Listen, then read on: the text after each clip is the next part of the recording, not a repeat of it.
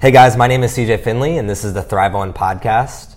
I started a brand called Thrive On Life to help other mission-based people, brands, and businesses thrive. So if you are one to start a new idea or have a new project that you're working on or a new business and you're struggling and want to get started, feel free to reach out. I'd love to connect you with somebody that can help. Tonight I'm super excited because I have the love of my life on, my wife Erin. And I kind of just want to ask her a couple questions that maybe a lot of people don't necessarily hear her talk about all too often. So one of them is she's actually one of the inspirations for my brand, Thrive On Life. I never would have created it if it wasn't for her.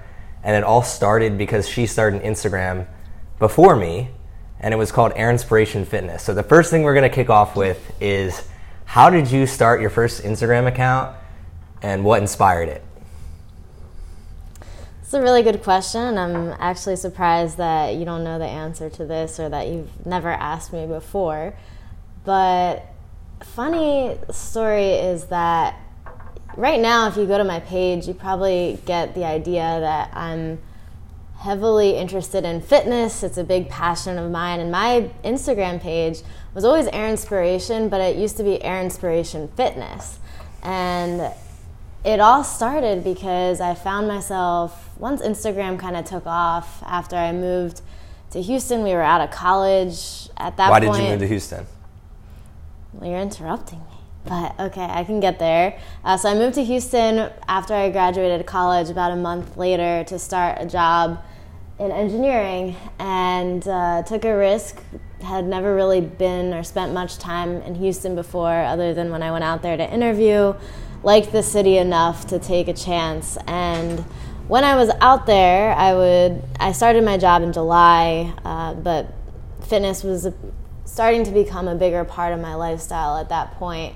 And I'd come home from work, I would work out, I was getting adjusted to city life there, and was into running from my college days and tried to keep up with that.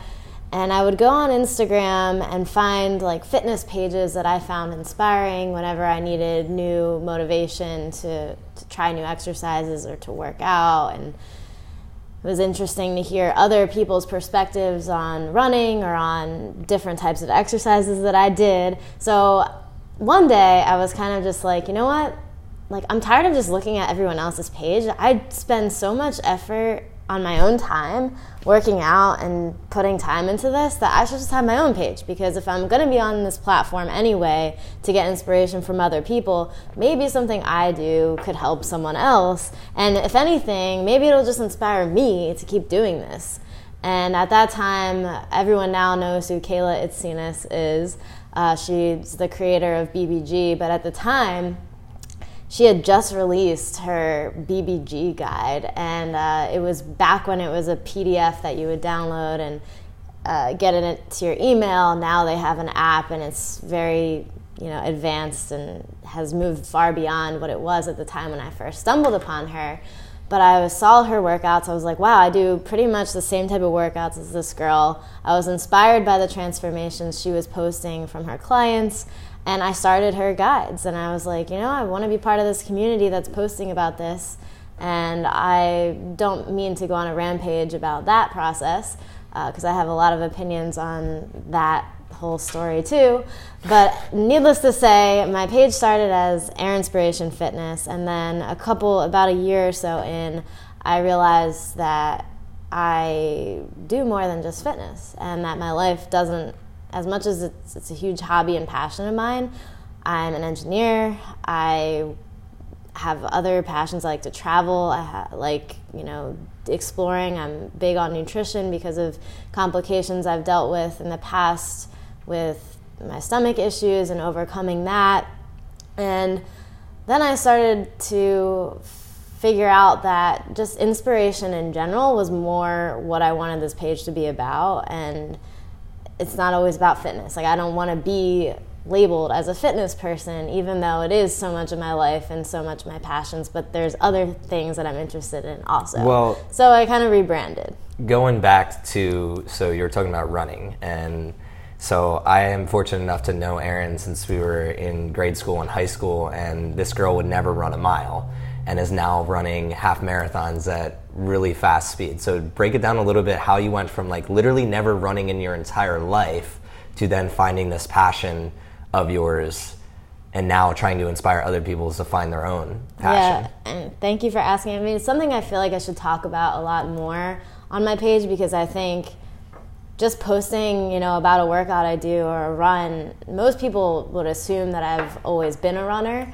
And actually, I think the most inspiring thing is the fact that I really did never run before. In high school, you witnessed that I wasn't the person that wanted to do the mile run when we would have to do it as a requirement in gym class. I would walk or whatever. I mean, I would do my best, but it wasn't anything crazy. And what actually inspired me to start running was after I started college and I pursued engineering and realized that dance, which had been such a huge part of my life growing up, wasn't going to be taking up the same type of time commitment that it did my whole life.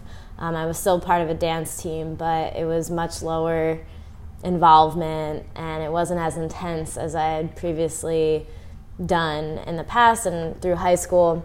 So I felt that there was this missing void, missing like release of energy and creativity that I got from dance in my life. And with engineering and the rigor of all that coursework, I needed some other type of like physical outlet where I felt like I was able to just like zone out and still work on that self-improvement aspect, because that's just kind of what dance always was for me. So I just started running. I would start on the treadmill, and that was the tool that I used to like figure out what metrics I needed to hit to get better each time. And I would start with like these little intervals where I would run for 6 minutes and walk for 4, and then I would decrease that. And the engineer in me would like figure out like how to optimize those intervals.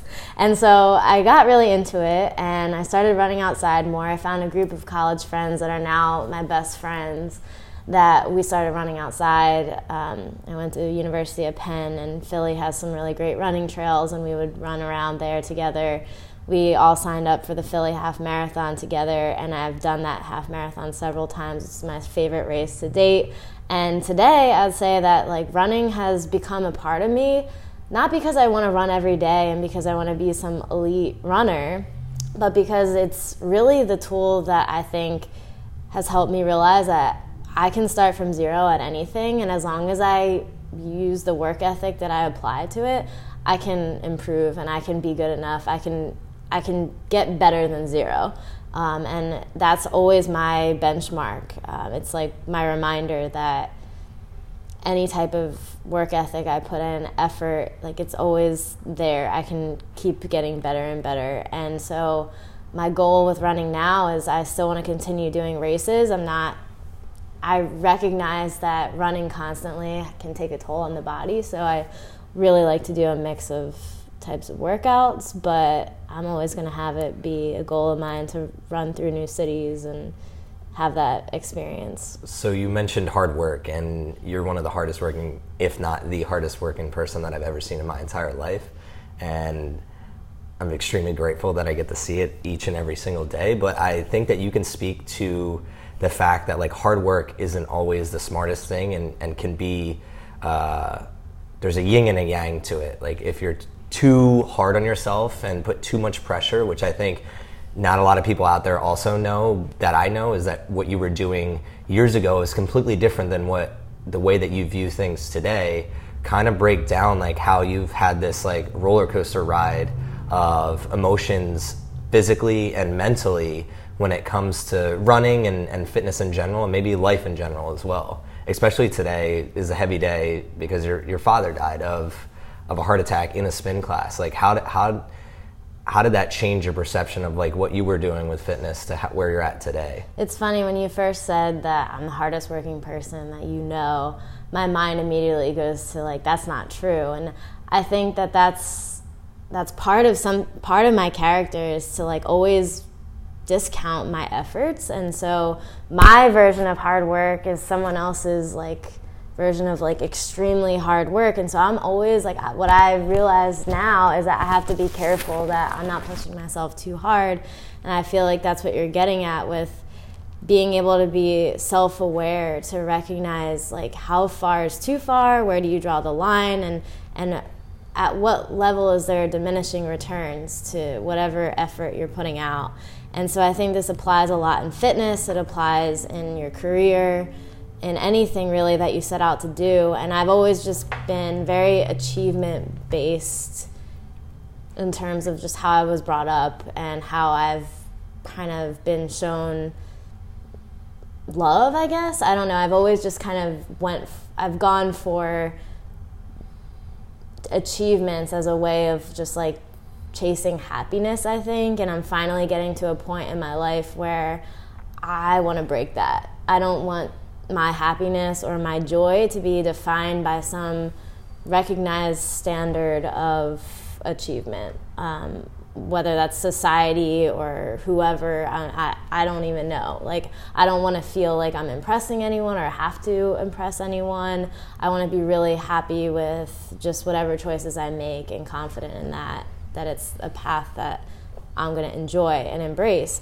And so when it comes to deciding how much or what effort is optimal or good enough, I think it really just takes a lot of self-reflection and awareness to understand like how much tolerance you have for stress and like what becomes an imbalance. So I'm really big on practicing balance holistically, and I think... What does that look like? So for me, I'd say, so you alluded to my past of, I don't want to call it exercise addiction. I don't necessarily think it was that, but it was more so the mindset that, and I've written a blog on this, but when I started running in the beginning, it was like, okay, I've set a goal that I want to get better at this, so therefore I have to run every day, this many miles, and it was very rigid.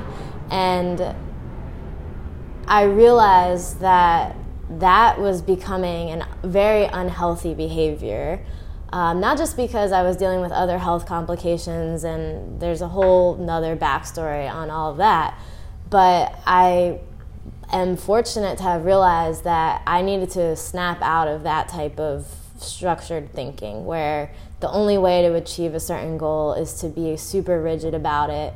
And with my lifestyle of being an engineer and having a career that was kind of up and down in terms of like how much I would travel and what kind of projects I'd be on, I really didn't have a very, very like, I don't even know the word, like a set schedule that was very predictable. So I realized that in order to maintain a healthy lifestyle, I needed to be okay with some days I would be able to run and some days I wouldn't. And some days I'd be able to exercise for an hour and some days it would be 10 minutes. And that's okay. And some days it's not at all. And that's also okay.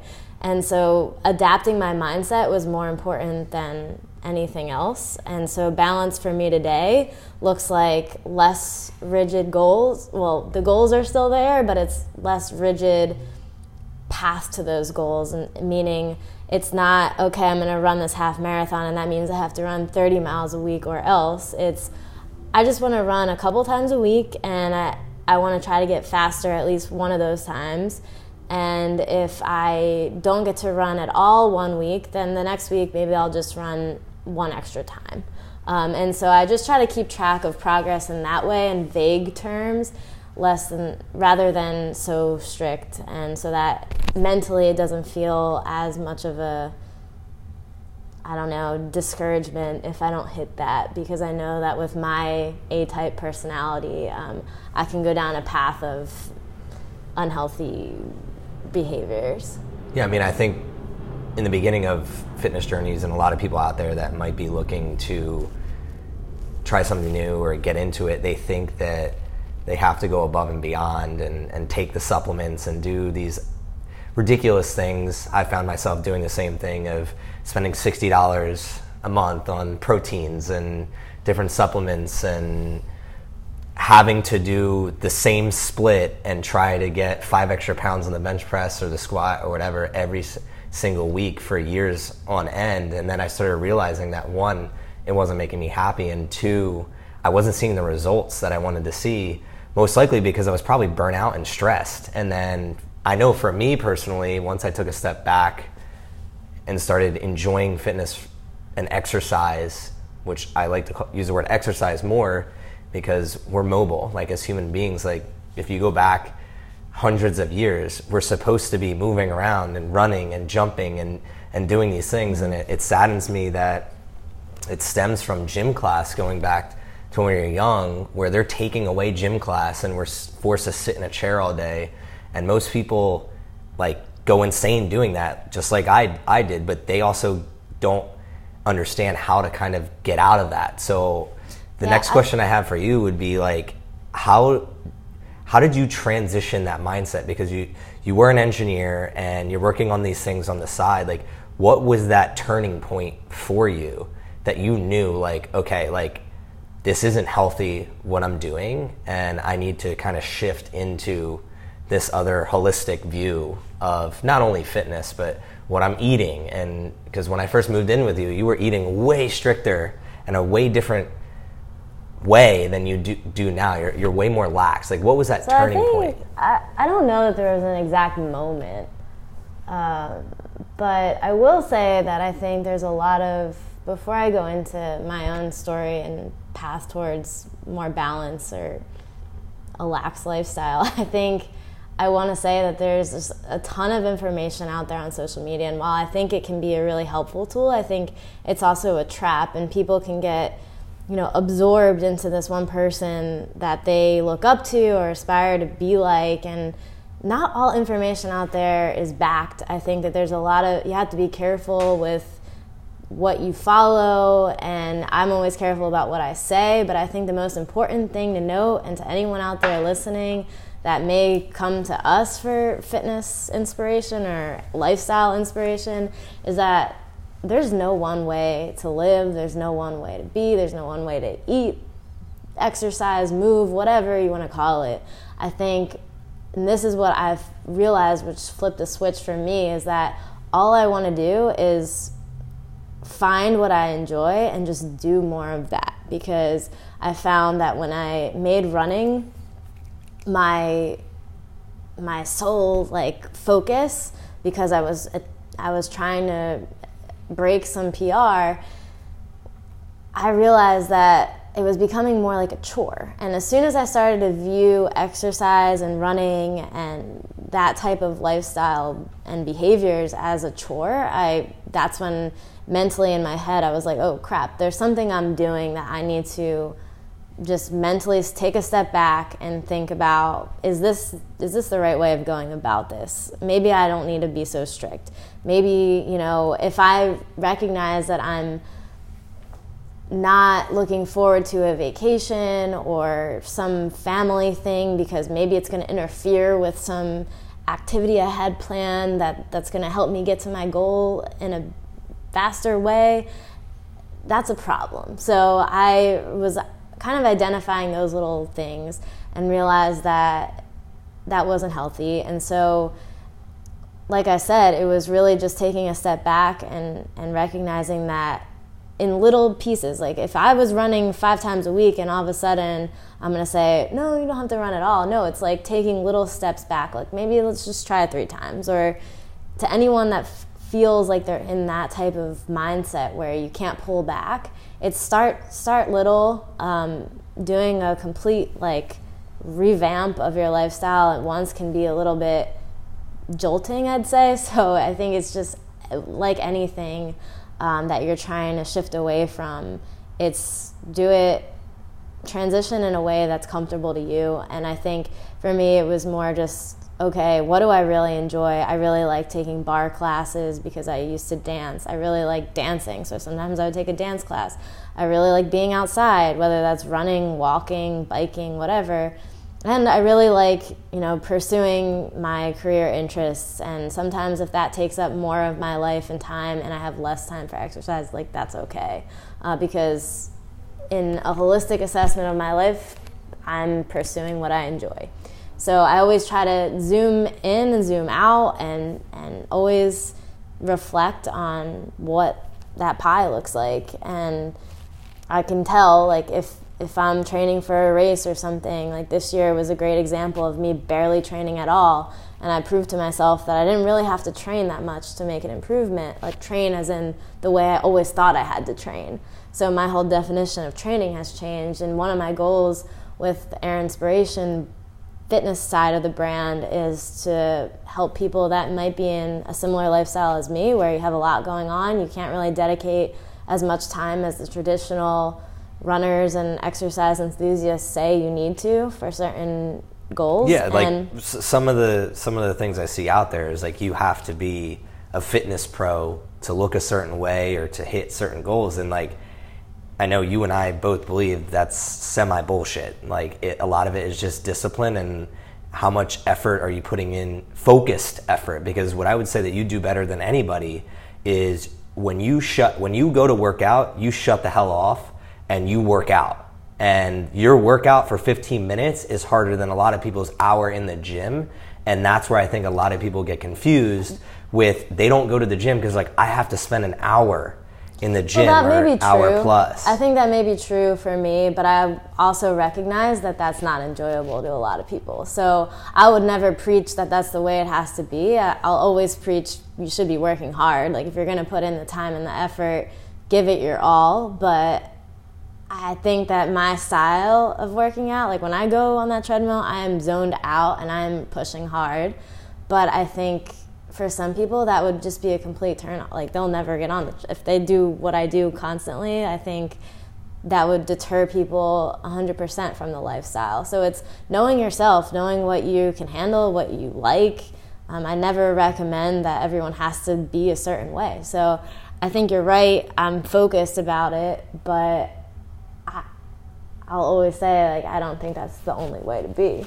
Yeah, of course not. But I'm just trying to allude to it is possible. It is possible, and I don't think that you have to. And yeah, I'm a huge advocate that you do not have to be a fitness professional or spend more than an hour a day or even more than 5 times a week doing certain things to look a certain way.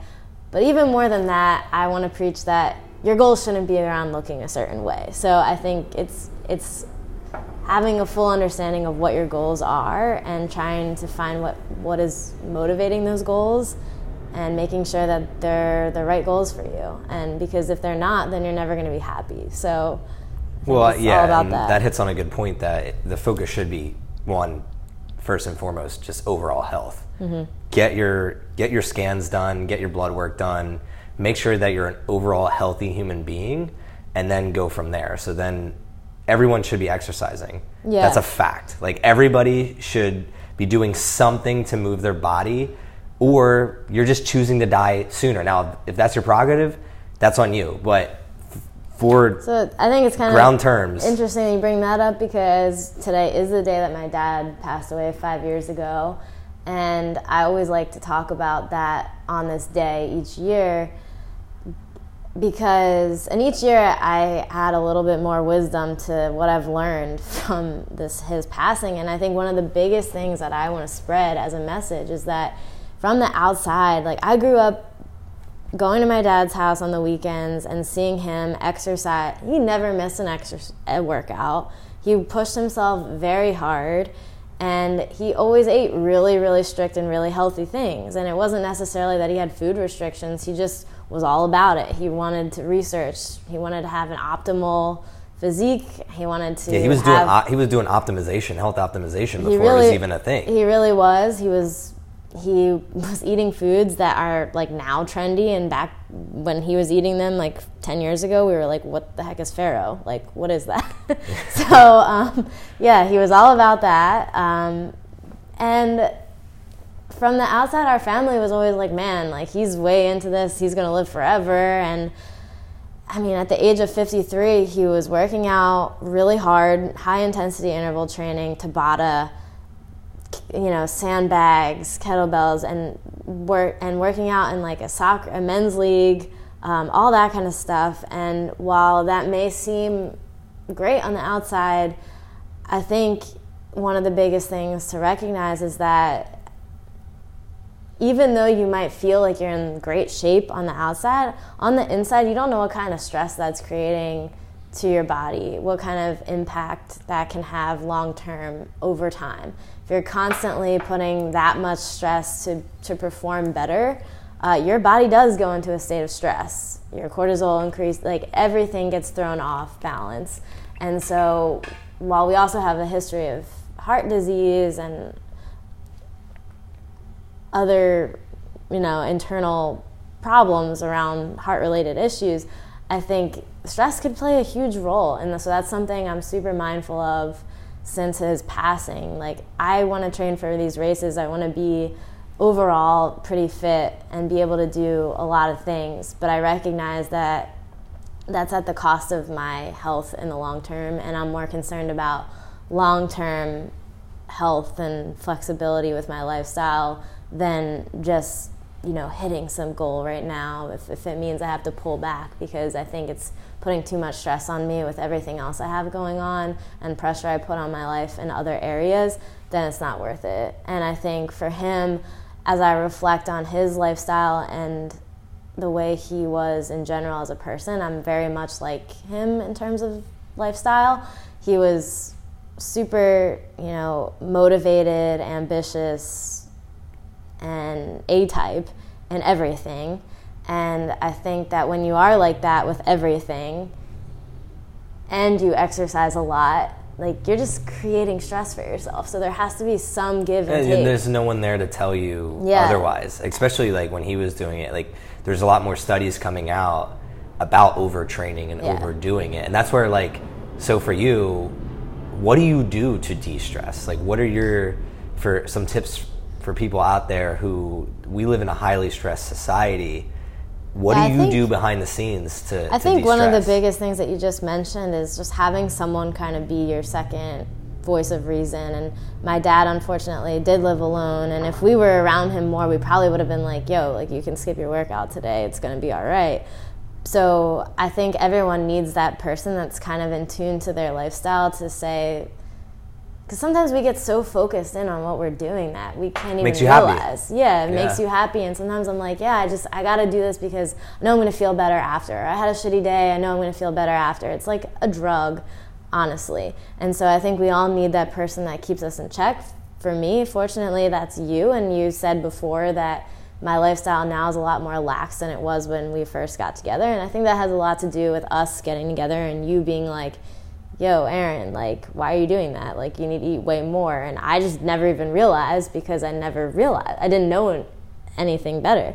So I think, one, it's... To clarify that, when I first moved in with her, I was probably eating like 3 times as much as anyone she's ever seen. And if anybody knows me, I'm a stick pretty much. And it's really hard for me to put weight on. And she couldn't believe that the amount I was eating, and that when I say she works out 10 times as hard as I do, it's a fact, because she sees me on my phone or I'm doing whatever. I use exercise more as like a consistent meditation. Really, she would get annoyed with me, but she's starting to see like why I do what I do. I work out 7 days a week, and it's more of like a meditative thing for me. And when I do my reps and my sets, I work out really hard, but in between them, it's more of like a lax. I listen to an Audible or whatever it may be, and that was kind of different for her. But switching back to the food, when we first started dating and I saw what you were eating, and it was like a lot of women I think out there are doing the same thing. They're not eating enough. It's not that they're not eating healthy, but they're just not consuming enough calories for, if they're working out all the time, like, it is not healthy. And I think for me, I always ate a lot because I needed to, but when you saw that, your mindset kind of shifted a little bit. You started trying new things, and for me, you look the healthiest you've ever looked, and like your numbers are numbers by meaning like your workouts are showing that. So it's a pretty cool thing to see over the course of time, and I think that anybody else out there that's listening to this, it's the one key point that you hit on is that there's no right way for anybody. So we're huge on other people finding what works for them and trying different things before you make any type of judgment on anything. And that's where, like, what do you eat? Because I'm sure a lot of people out there have this question. So what does your daily nutrition look like? And are you tracking your macros? I mean, I know the answer to this, but like what do you do on a daily basis to help? What do you enjoy, essentially? And what can other people? Okay, so to give a little background on my food allergy and restriction history, started about in high school. I used to be able to eat anything. Like I would eat ice cream all the time, pizza all the time. Like anyone that has known me since then, you included, like I used to be able to eat anything, and I would. And you had abs then too. But again, I'd go to my dad's house and I'd be introduced to what's actually healthy and what I shouldn't be eating. Like no, Cocoa Puffs for breakfast. Like he was like, sugar? Anything like that. So he kind of introduced me to nutrients and the whole concept of eating healthier. I started to practice that a little bit more as I got more aware and started going, just being more in tune with it. But again, at the time when we were in high school, this information wasn't out there. It was still low-fat diets and blah, blah, blah. Yeah, there was no Instagram. There was no there was no information like there is today. And the research wasn't really even there yet around different... You just couldn't find it. Different diet type information. So anyway, it was about halfway through high school when I started developing like severe stomach pains, like very, very, very severe. It came on pretty suddenly. I just didn't know what the cause was or why. And so I started to dig into like maybe what I should eliminate from my diet to start going down that path to figure out what was causing it.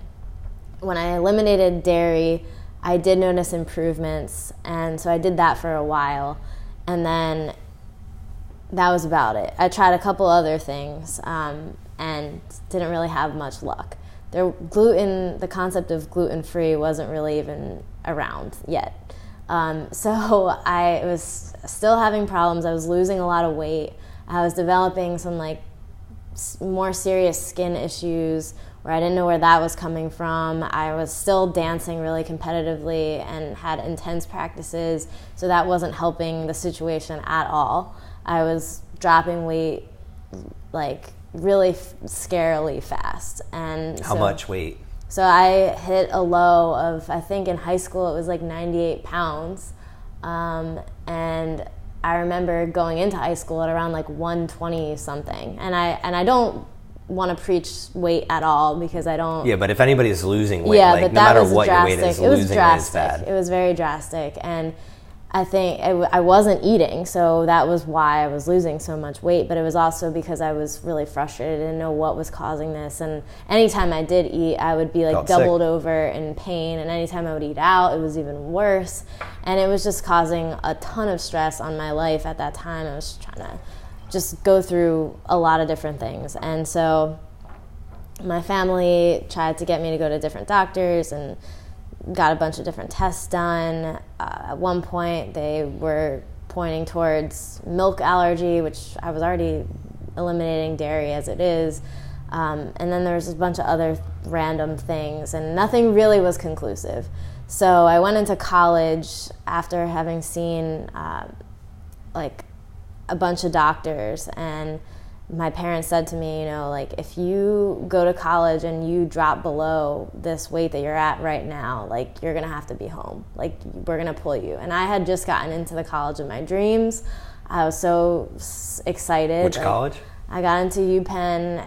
I was beyond thrilled to have gotten into there, and it was all I ever wanted. And to be faced with this stress of I can't freaking eat and I don't know what's happening, and my family's putting this pressure on me, and they're saying that I'm purposefully doing this, and I just want to be like, nobody believed me, and that was the traumatic thing for me. Man, I felt so alone. I felt so alone, and and I was like desperate because I would go to the doctor just hoping for an answer, and that they would say, oh, just do this and you'll feel better. I didn't want to take any medication or antibiotics or whatever they were trying to throw my way to make the pain go away. I really wanted to solve it. So needless to say, I went into college.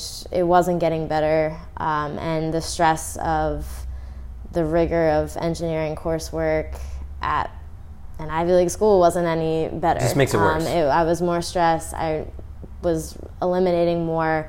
The food, whatever they're called, dining halls weren't helpful either. I could basically just eat oatmeal at that point, and that wasn't great, and a salad, and that wasn't very nutrient. But this is the thing, like back then, like they were telling me, so like I have similar issues as Aaron, and like when you get sick, they tell you to eat bread and crackers and like these things to make you not have pain, essentially, quote unquote. But they are actually one of the things that cause the most. And it's just like, and I remember this vividly. I would have 6 p.m. exams, maybe like 3 times a semester for each class, and I remember I couldn't eat right before the exam or else I would not be able to concentrate at all during the test. So I basically starved myself all day because I knew that like that hunger feeling was better than the pain I would experience from eating. So that was basically my life. I would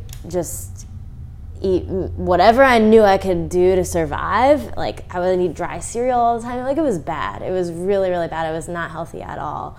And that was because I didn't know what I could eat. And anytime I ate certain things, it was just too much pain to bear. So finally, and that's kind of when exercise played a bigger role in my life too. I was about 19, 20. And exercise started playing a bigger role in my life at that time because it was the only thing that made the pain go away. But Why? It's a double-edged sword because, so I think it made the pain go away. Well, it's the endorphins. Like probably. I'm sure there's science behind it. I just realized quickly that was a double-edged sword because, it was helpful, but it was also hurting me as well because the more I exercise, the more I'm burning. Therefore, the more I'm going to lose weight too because I'm not eating anything. And it was just bad. So slowly, I started to try different elimination diets where I would try to avoid all meat, or I would avoid all grains, or I would avoid all soy. I went through pretty much every freaking food group, or even like, uncooked vegetables versus cooked versus certain vegetables versus like all these things I tried. Did you use a notebook or anything like that? I had this huge Excel spreadsheet, and I probably still have it. And it had like almost years worth of daily. I logged everything I ate because I wanted to be able to understand. And when I would go to the doctor, I would be like, "This is what I'm doing. This is what I tried." Blah blah blah. And I was very methodical with it. And I would write little notes sometimes if I had a good day, or and I would write how much I exercised too, and to see like if that had an effect. And so finally it was junior year of college going into senior year when I decided I was going to try going gluten-free. At that point, gluten-free as a fad was sort of picking up, and there was more options around that. And I did my own research and realized that avoiding gluten doesn't mean you have to really just eat all the processed gluten-free things, but just avoid certain wheat-based products and just be careful of where gluten may play a role in certain ingredients and foods. And so I did that. I immediately noticed a shift in my mood, in the physical feeling of pain. It was going away. I was much happier. It was just like night and day. And I did that for the entire senior year, and then when I moved to Houston, I was still gluten-free, dairy-free, but things started to come back, and I still wasn't able to eat normal. Like, I still had weird habits of, like, eating, like, just not, like, real meals like a normal person. Like, it was just still, like, very scattered and difficult whenever I'd be around other people, and whenever I'd be in like the work setting and have to like take a break for lunch. Sometimes I would skip lunches because I didn't want to deal with it, and it was just not great. So finally I was like, you know what, I'm going to solve this once and for all. Like, I'm going to figure out what I'm going to do. I'm going to see if I can eat, chicken, then see if I can eat eggs, and see if I can eat what fish I can eat, and realize I need to be looking at macronutrients and micronutrients as a whole, and not just like whatever I can eat, I'm just going to eat because I need to have calories. Like I started to think more in terms of like a balanced diet versus just anything that wouldn't make me feel sick. Because I started to realize that maybe I was feeling sick because it wasn't enough balance. So looking into balance, I think you asked about macro tracking and do I believe in, I don't know if you asked if I believe in it, but I do think it's helpful. I don't think that, I see a lot on Instagram today around people being super meticulous about it. And I think that that's a little unhealthy. And maybe it's good if you're really trying to hit a certain goal, but I don't think that that lifestyle is sustainable. And I don't think that anyone's life should revolve around the grams of something that they put into their bodies, because at the end of the day, like, is it that important to look a really specific way, unless you're like in that sport maybe. But I think to have an overall idea of the balance you're getting in your diet, I think that that's important. And I think that macro tracking loosely can help just ensure that you're getting enough nutrients and you're balanced. But I think everyone's needs are different. And so I feel like I'm rambling here. No, you're good. But This is awesome. In terms of like what I eat and what I do, I pretty much eat consistently. So like I'll go through phases, and for the most part, I try to have like protein, a carb, and vegetables at all meals except for breakfast. I can't really eat like. No, you eat fats too. Oh yeah, fats. How could I forget that? But Eggs, that was a big eggs. one. So fats were a big one, especially when I was going through all the trouble with stomach difficulties. I was like, sure, I could not digest fats. And I would try a lot of things. And then I kind of had to get over myself, because there were certain things where I was like, I just don't like that. Like I didn't like avocados. But then I'm like, okay, if I can actually eat avocados, I don't care if I don't like the taste. Like I don't really like the taste of an avocado. I don't really like the texture. But I eat it because it's a fat that I know I can digest. And if I have restrictions, like sometimes it's better to just get the nutrients than to freaking feel like I love the taste of something. So when you're also talking about goal setting earlier, so like if you're talking about performing in your field of like working out and whatever, you need that macronutrient distribution. So I care less about like how good something tastes, and you spend a day or a week with me and people will probably think that we eat bland as shit because we don't make extravagant recipes. We don't really put a lot of we just seasonings. came from a pizza place that was fucking amazing. That was good, but we didn't make it. But I will say that we stick to the basics, like chicken, eggs, fish, veggies, eggs. We live by the 4x3 rule. Occasional gluten-free products, like these gluten-free muffins that we discovered. English muffins, cookies. Oh yeah, like, sometimes. We bought cookies today. Sometimes we don't restrict ourselves from like the things that people enjoy. You know, like we're not that rigid.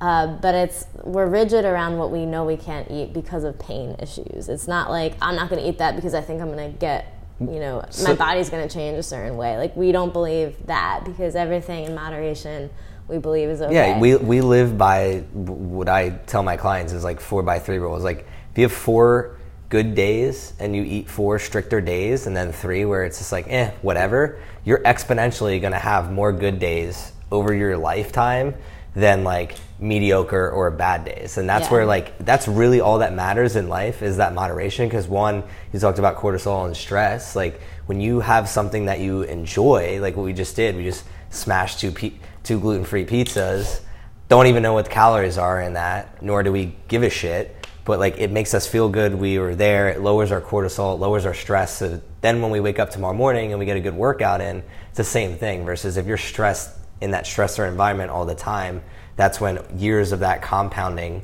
of that stress is what turns into illness, and then illness turns into disease, which then leads to death. Mm-hmm. So I don't want to ramble anymore about the fitness stuff, so I'm cutting you off. Well, I just want to say one thing. Like you asked, like I think just to wrap up my story a little bit, the biggest shift I've made in terms of what I ate when I had severe issues and what I eat now is that I certainly do eat a lot more substance and volume, but also just like I make sure I have solid meals each day, and I'm never going to skip a lunch. I'm never going to skip a breakfast. When's the last time you checked your weight? Probably a month ago. But okay, good. That's for all the women out there that listen. Like, that was probably the first time. Stop focusing on weight year. and eat a better distribution of macronutrients. That's the two things. Like because you could look amazing and be healthier than when you weigh less. And I've seen that in your own life. I've seen it in my own life too. Like it has no indication. I mean, maybe if it's 50 pounds, yes, but like we're not talking about that. We're talking about those little disproportions that you shouldn't be even looking at. I think weight is only a factor if you're considered overweight and you want to be healthier in that regard. If you're in a normal BMI range, like, please do not use your scale. And I could go on about that for a long time, but we'll save that for another day. Yeah, that's another time. I want to end on what inspires you outside of the gym. So give us a little rundown of what your daily life has looked like over the past 3, 4, 5 years that has nothing to do with fitness, and where you're looking to go and where your life is heading. Fitness, say it never existed. Like, what are you passionate about? Who do you want to help? Fitness aside, I'm really passionate about continuous learning. I went to school for engineering, as I mentioned. What kind of engineering? Picked chemical engineering because I had the thought back when I had to decide a major that knowing all the different options, that would allow me to have the most flexibility with what I wanted to do later on in my career, because it touched so many different areas. It was challenging, and I really just wanted the mindset and the skill set of an engineering education. So that was my background. I went into my first job, which did have a lot of chemical engineering applications, more so oil and describe gas. that job a little bit. So that job was project engineering. It was implementing different systems for mid-sized to larger midstream oil and gas companies that were looking to have pipeline safety around for leak detection and regulation, and just optimizing that whole process of their operations in general, whether making it more efficient or minimizing any risks or harm towards employees, the environment, whatever. So I would work with the engineers at these companies that were our clients to develop a software system that resembled their field structure based on data that they'd give us, and we would work with them to collect the right kind of data. I would implement the system, design it according to what we needed for leak detection regulations and what our system needed for detection. Would implement. What does leak detection mean? So leak detection means if a pipeline breaks, it's a huge problem for the environment, for the company, for anyone's safety. Yeah, for health, safety, money. Of course, yeah. So without going into too much detail around that, you don't want a pipeline leak. As small or as large, it can be extremely detrimental. So the software that the company I worked for developed was highly sensitive and effective at detecting any minute changes in operating conditions. So based on pressure and volume changes, it would be able to detect if there is an abnormal condition. It would send a signal to the operators that are live in a control room monitoring everything. That's their sole job.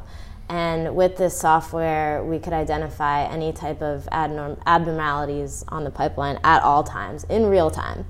So that was my job. I was collecting data, I was designing systems, I was often going out in the field, meaning traveling to the client sites and working directly with them to make sure we had the right type of information. And for me, that was a really cool experience. I was learning something completely new. Every project was a little bit different. We'd face different problems, but then sometimes the problems were similar enough where one project to another, even if the systems were completely different, I'd be able to use solutions that I applied before. And so that whole process was really exciting to me. I was passionate about the software, the fact that the company I worked for had really, the best in class for this type of detection and regulation standards. And so that job was eye-opening.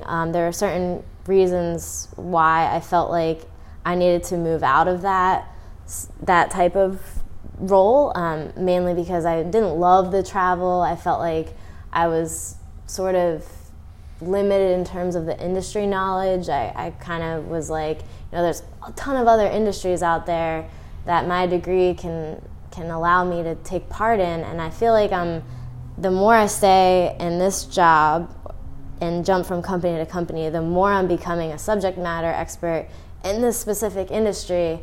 And I don't know that I didn't really want that at the time. And so I started to think about MBA. That was a goal I always had, without really even knowing much about what the MBA could lead to. I always just was like, one day I'll get my MBA. And then as I was facing these questions at the time in my career, really early on, I was only like 3 years in, where I was like, maybe now's the time to get my MBA, because I was starting to think about next job opportunities. Well, I gave you an ultimatum. That's what happened. No more Houston.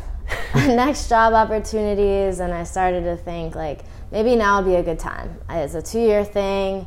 Maybe we can try a new city. I can maybe try a new industry after that, try to pivot out of engineering into something else, expand my comfort zone a little bit. And so, needless to say, applied the programs, ended up at UT, just finished the MBA program. And through that experience, it's been a lot of putting myself in different situations where I learn about new industries, or I'm forcing myself to do marketing, which is a completely different area from what I'm used to. From the very technical, like, I will tell you all about the system and why it's good, versus like, let me pitch this product and launch it in a new region. And like, I don't know, it's just completely a 180 different type of experience. And it was a good learning process for me, because I realized what I enjoy, what I don't really enjoy, what I need to work on, and just the whole thing. So I think you asked about what my life is like outside of fitness, and it's a lot of putting myself in those situations, because I am passionate about being like a business leader. I want to lead people. I want to create an impact. And I think as much as I do want to... What kind of impact? Yeah, that's a very vague thing to say, and everyone says they want to create an impact, so I'm glad that you caught that. But I think an impact in terms of... I think an impact in terms of whether it's... That's a hard question to answer, but I think for me, it's all over the place. You tell me all the time, I want to do women in tech. Yeah. I want to create a health and wellness brand. All these things that... Okay. So I want to... One of my number one things is I want to do something for women in non-traditional careers. So when I was an engineer, I was one of the only females. I would go to these client meetings and work in teams that was all male dominated, and I just was like, you know what, there's no reason why we can't have more women in here. And there's a huge movement, but I want to be part of that, and that even in business too. So now that I have my MBA and I've gone through that, and I'm going to be in a leadership role, I think I want to start something, whether it's at my next company or on my own, for recruiting and retaining more women in these non-traditional fields, whether it's tech, engineering, science, business, anything. So that I could see myself starting. I would love to start an accelerator or some type of mentorship program where you and I, or just myself, can inspire more women, or even just young students, to pursue entrepreneurial ideas. I think we both agree that kind of gets shot down a lot early on in our thought process of what we can pursue. It's not really an option of, maybe you have these other skills that you want to do, and maybe it's starting your own company with a group of friends that's passionate about this idea.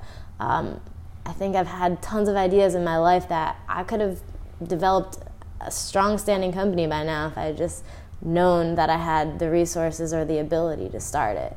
And it's not until now that I'm realizing, I go and try all these brands, and I admire companies that have started that have missions that I'm passionate about, then I'm like, why am I not doing this? So there's a part of me that does want to act on that. I'm passionate about mentoring youth, so whether that's in terms of entrepreneurship or just helping people that may not have the opportunities that we were given, in terms of getting accepted into schools or staying in programs or even, getting jobs. Skipping school in general. Yeah. And then, health and wellness, obviously, we know that's a huge focus of mine. I don't know that I want to, I've talked about starting my own gym one day, but we both get easily bored. I feel like, not that I would get bored owning my own gym, but I would need it to be so all-encompassing of so many different styles of exercise to suit what we do that I just don't know what it would look like yet. But I could see myself also starting just a wellness brand. Maybe it's a product that has something to do with our lifestyle and what's helped us over the years. Yeah, that's awesome. So we're getting close and we have to wrap it up. But one thing I want to ask and end on is, what is something that you're struggling with that might be able to relate to other people out there? And how are you combating it right now? Something I'm struggling with is, there's a couple things. One is that I do have a lot of different passions, and my mind is kind of going in a bunch of different directions in terms of what you asked about the impact and like what impact do I want to make. And instead of just executing on one idea and just seeing where it goes, I'm preventing myself from doing that because I'm like, but wait, what if this one is the one I actually want to pursue? So I need to just stop thinking about all these different things and just go for one thing. Even if it's not the thing that I think I want to spend the rest of my life doing, just learn from it. Yeah, have no expectation. And then build the confidence and like enough skills to just keep applying that to all the areas that I'm interested in, because what does it really matter? Yeah, I think expectations is a huge topic that I'm trying to have less of in my life when it comes to people, relationships, and even anything I set out to do. The expectation just has to be, I believe there's a difference in standards and expectations, but when you pursue something with no expectations of it to grow or do anything, but you're just going to put your best effort and see what happens and be open-minded to possibilities, I think that a lot can happen. A lot of good can happen. The standard should be show up. And that's the thing. Learn show up it. And learn and test, and then the expectation you let fall off a little bit. Now, there's a time and place to have expectations. Like, you have a lot of money on the line, or like you need to feed your kids. Like, there's an expectation that you got to do what you got to do. But we're talking more in line with like the standard of, I don't need an this IPO podcast. company. This podcast doesn't need to have 100,000 views. It's just something we're trying to do to get better at public speaking, right? And it's just like, as long as we show up, we're going to get better at public speaking, but there's no expectation or ulterior motive outside of that. So to end, what is one specific example of that? And then how are you going to actually move forward moving on from this conversation? So one specific example of that is that I want to use my Air Inspiration platform to share more about my life outside of fitness, and I have been trying to figure out the best way to show that, whether that's through writing or blogs or me talking or creating a channel about what can be helpful to people that have careers but are also passionate about a wellness or, being healthy in their lifestyle outside of work and all-encompassing. So how do I get that information out there to any followers or listeners in a way that is authentic to me? And I think I've just struggled with what that looks like so much, and I've contemplated different things so much, and I've thought, is anybody even going to care about this? But I think what I need to do and what I know I need to do is care less about, drop the expectations. I don't care if what happens to it. I'm just going to put it out there and see, and maybe if it's helpful to one person, then that's good, because at the end of the day, it's helpful to me to get my thoughts in a cohesive manner and for me to be able to look back. And that's what I remind myself all the time with the platform on Instagram is that I'm not doing this for really anyone. Yes, I know that there's a group that really does look for it as inspiration and will message me and ask me to post about certain things, and I love that. But at the end of the day, it's most inspiring to myself, because I'll look back at certain times in my life when I overcame certain things or when I was struggling through things and see how it has unfolded, and it's just inspiration to keep going. So every time I hesitate to put a thought out there, I just remind